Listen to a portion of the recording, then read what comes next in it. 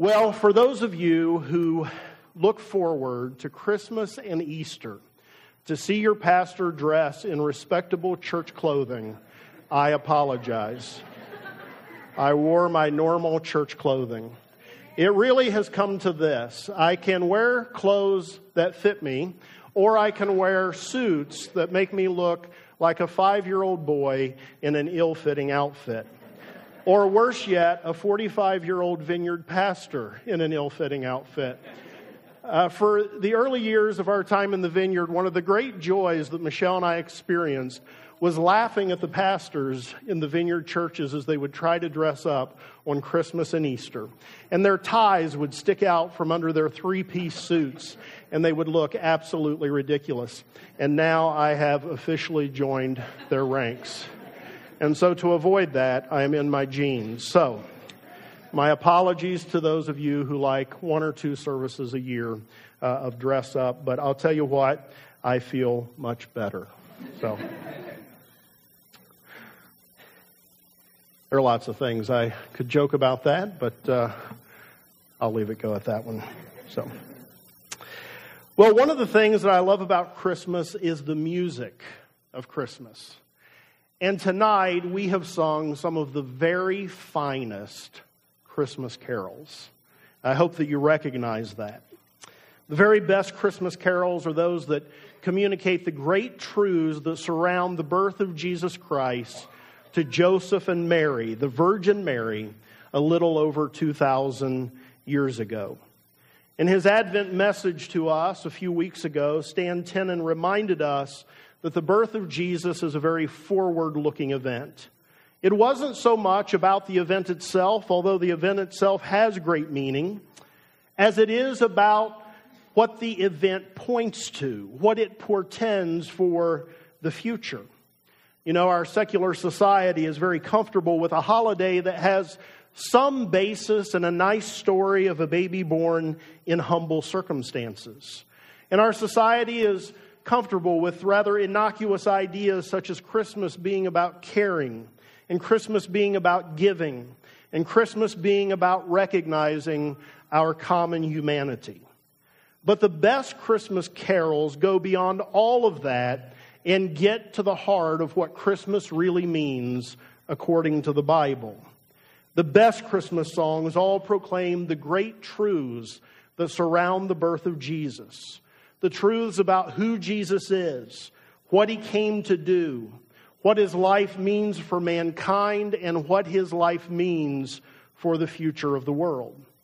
If you've paid attention to the songs we have sung throughout this Christmas season, you have noted that they are theologically substantive songs. They are full of scriptural truth. Consider some of the lyrics that we sang just tonight. Come, thou long-expected Jesus, born to set thy people free. From our fears and sins, release us. Born thy people to deliver, born a child and yet a king, born to reign in us forever. Now thy gracious kingdom bring. Song communicates that He's not just a cute baby in a manger. He is a liberator. He is someone who sets oppressed people free. He was born a child and yet a king. In fact, the ruler of a kingdom that will never end. The prophet Isaiah wrote of this one who was born in Bethlehem's manger, of the increase of His government there will be no end. He is the king of an eternal kingdom. In John 8, Jesus taught that when people sin, they become slaves to sin. And all of us can say amen to that. We know about that firsthand. But then Jesus said something of Himself. He said, if the Son sets you free, you will be free indeed. This one in the manger is a liberator, a bondage breaker. He sets oppressed people free. Who here tonight would give an amen or a clap of the hands to say, yes, I have experienced that He is a bondage breaker and He does set people free? Amen. Jesus, born in Bethlehem's manger, is a liberator. He is the King of an eternal kingdom. We also sang, "O come, all ye faithful," which includes these great truths. Come and behold him, born the King of angels. O come, let us adore him, Christ the Lord. Yea, Lord, we greet thee, born this happy morning. Jesus, to thee be all glory given. Even in the manger, he's the King. He's the Christ. He is the Lord who is worthy of all glory. He's not just a baby in a manger. He's not just a heartwarming story. The birth of Jesus is the birth of the King, the Christ, the Lord. Here in a few minutes, we're going to sing the song, "O Holy Night." And it includes these great truths. It is the night of the dear Savior's birth. And then it goes on and says, "Chains shall he break, and in his name all oppression shall cease. Let all within us praise his holy name." He's Savior. He frees us from oppression. His name is holy. A little later, we're going to sing "Joy to the World," which proclaims the truth of who Jesus is. Joy to the world, the Lord is come. Let earth receive her King. All of these songs present great truth, that Christmas isn't just a heartwarming story, that it isn't just about recognizing our common humanity and learning from a child how to love and appreciate each other. Those are all good things, but Christmas is about so much more than any of that. Because the one born in Bethlehem's manger is all that these songs proclaim him to be. Savior, liberator, Christ, Lord, holy, worthy of praise, King of an eternal kingdom. You can find Jesus to eternal infancy at your own peril. Because though he was a baby, he is not a baby. He is Savior, he is Lord, he is God. And for just a few minutes, I want to consider the great truth that is contained in another of the carols that we sang here this evening, "Hark the Herald Angels Sing." The song is filled with truth, but I want to focus on just 3 truth-filled lines from that song. These lines: "Born that man no more may die, born to raise the sons of earth, born to give them second birth." The baby born in the manger grew up. And one night, a Pharisee named Nicodemus came to him to learn more about him. And Jesus said to Nicodemus in John 3:3, "I tell you the truth, no one can see the kingdom of God unless he is born again." This understandably caused great confusion within Nicodemus. And so he asked Jesus what was meant by this. He said, "How can a man be born when he is old? Surely he can't enter a second time into his mother's womb to be born." And here's how Jesus answered him. He said, "I tell you the truth, no one can enter the kingdom of God unless he is born of water and the Spirit. Flesh gives birth to flesh, but the Spirit gives birth to spirit. You should not be surprised at my saying, you must be born again." Jesus makes it clear here that no one can see the kingdom of God means no one can enter, no one can be part of, no one can experience the kingdom of God unless that person is born again. And Jesus describes being born again as being born of water and of the Spirit. Now, there's been a lot of debate in the church about what Jesus meant when he referenced being born of water. And hammering out the various interpretations of that go beyond our purposes here tonight. So I'm simply going to tell you what I believe. I think that verse 6 gives us the answer to this, at least gives us a clue to this. Jesus says, "Flesh gives birth to flesh, but the Spirit gives birth to spirit." I believe that water represents natural, physical birth. And Jesus is simply saying here that natural physical birth does not give someone entrance into the kingdom of God. That to enter the kingdom of God, there has to be a second birth. There has to be a spiritual birth that takes place. And in response to Jesus saying this, Nicodemus asked a very important question. It's this question: how can this be? How can someone be born again, be spiritually born, in order to enter the kingdom of God? Nicodemus cares. He wants to know. It's important to him to understand how to enter God's kingdom. These words of Jesus spoke to Nicodemus reverberate to us today. They still apply in 2013. Jesus still says to me, and he still says to you, I tell you the truth, no one can see the kingdom of God unless he is born again. It's important for us, even in the year 2013, to be like Nicodemus and ask, how can this be?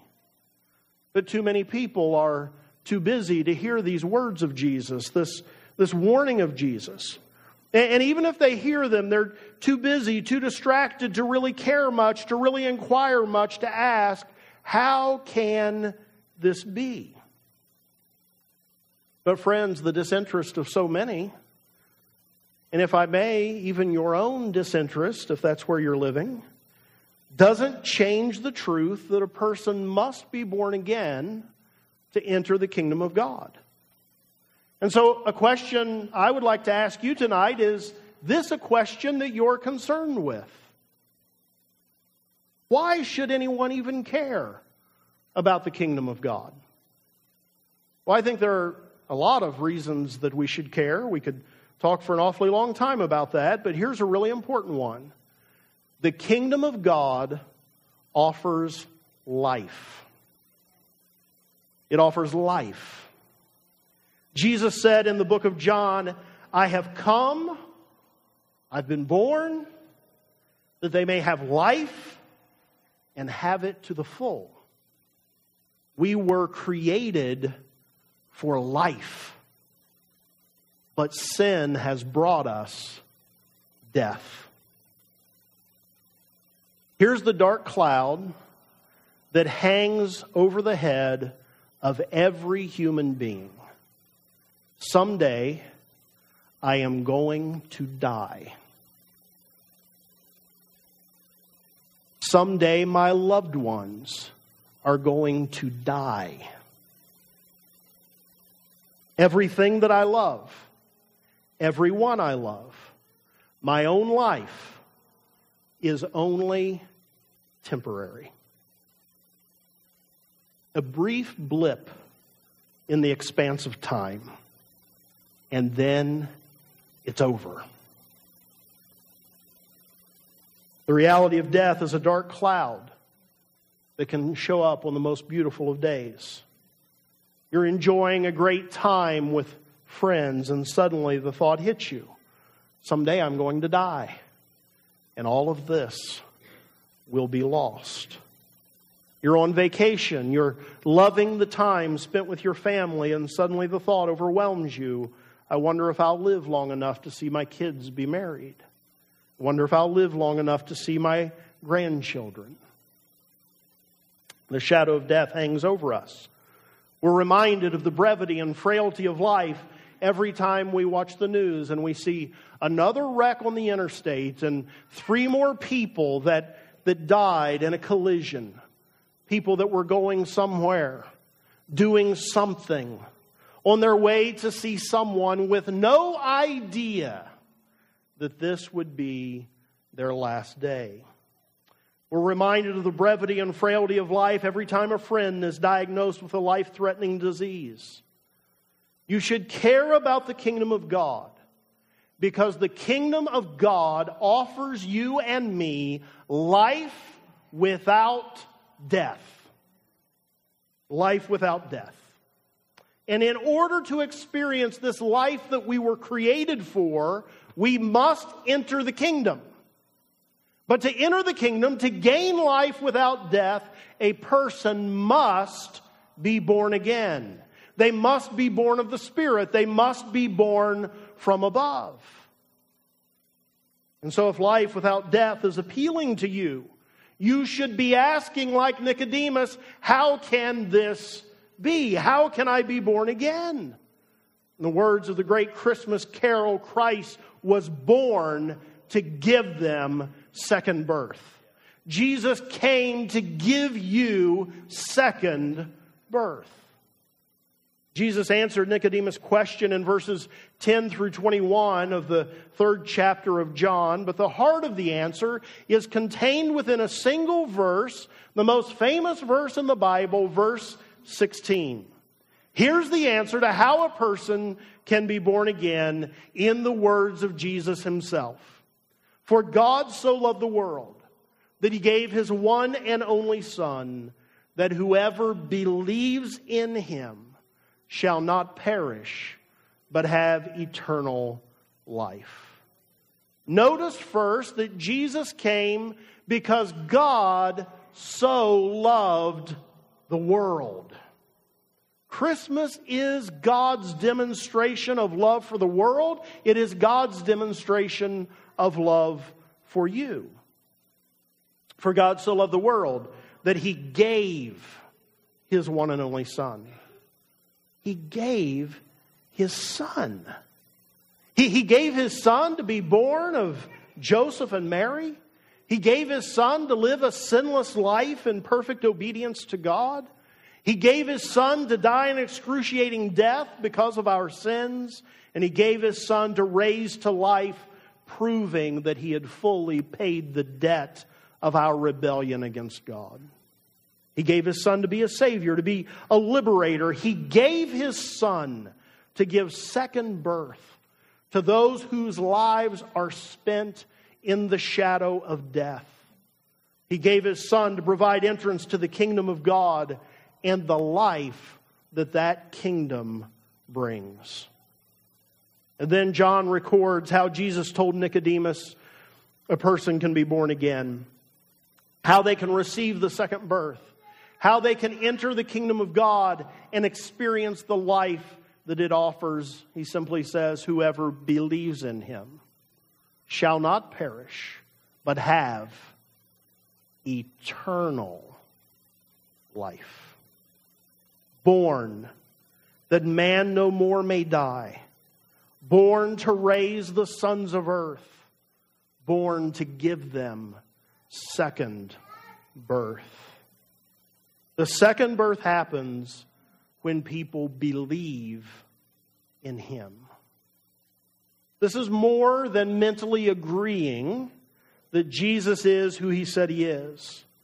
Believing is trusting. It's going beyond just agreeing with the truth about Jesus. It is entrusting your life to that truth. It is entrusting your life to the person of Jesus.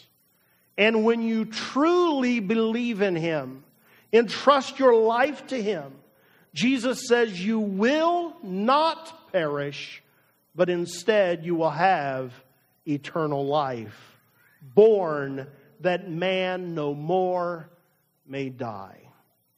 This is the reason he came. He came to deliver you. He came to save you. He came to be your king and your Lord. He came to free you from the shadow of death. He came to free us from the dreadful thought that our 70 to 80 years on this earth, if we're lucky, are all that there is for us. He came to give second birth so that we could have the life that his kingdom offers, the life that we were intended from the beginning to live. He came so that you and I could have eternal life. No more shadow of death ruining your good moments. No more fear that loved ones past are gone forever. Confine Jesus to eternal infancy if you so choose. But if you do that, you have missed the reason that he came. Reduce him to a heartwarming story that you tell the children once a year if you want. But if you do that, you'll deprive yourself of the thing you really want, the thing that you were meant to have, the thing that your heart desires, true life, unending life, eternal life. Jesus came, He humbled Himself, took on human flesh to provide the thing that your heart desires above all else, unending life. This is the meaning of Christmas. This is the reason for His coming. Born that man no more may die. Born to raise the sons of earth. Born to give them second birth. He was born so that you could be born again and have eternal life. Some of you here tonight have never received Jesus Christ for who He really is, Savior, Lord, and King. All you would have to do tonight, on this Christmas Eve 2013, is turn to Him in faith. And if you would simply do that, the dark shadow of death that hangs over you could be removed from your life. You can be born again, and you can receive the life of the kingdom of God, the eternal life that Jesus was born to give you. I want to ask tonight that all of you would just bow your heads and close your eyes. And I think there are at least a few of you, maybe several of you, that God is pressing in hard on right now.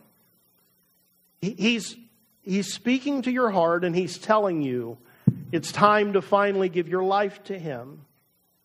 If you want to do that, if you want to receive the life that Jesus came to give, you can be born again tonight. And I can think of no better time to do this. Right where you are, you can just say something like this: yes, Jesus, I believe. I trust You. I know You came so that I wouldn't have to die. I know You came so that I could be born again and have eternal life. And tonight I ask You to be my Savior and Lord. I receive the second birth that You came to give me. I receive Your gift of eternal life, and I receive You as my Lord. I commit myself to living for You. As you keep your heads bowed and your eyes closed, if anyone prayed that prayer, you made that decision, I'd just like you to raise your hand and let me know that you did that. Is there anyone here tonight who would say, yes, tonight is the night that I want to say yes to Jesus. I want Him to become my Savior. I'm going to take just a minute. Is there anybody?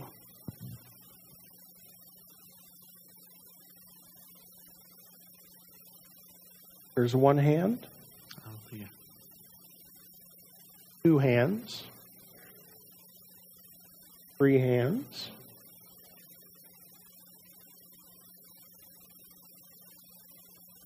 Very good. You guys can look up. Those of you who raised your hands, I'm going to ask you to do something very simple for me.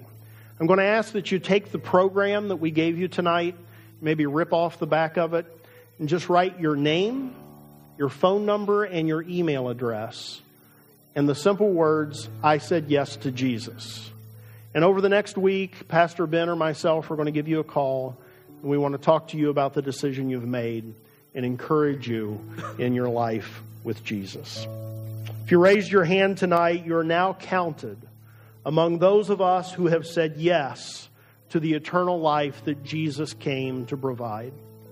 And on this Christmas Eve, 2013, I pray that every single one of us who have said yes to Jesus would have our hearts filled once again with wonder at the greatness of God's love for us.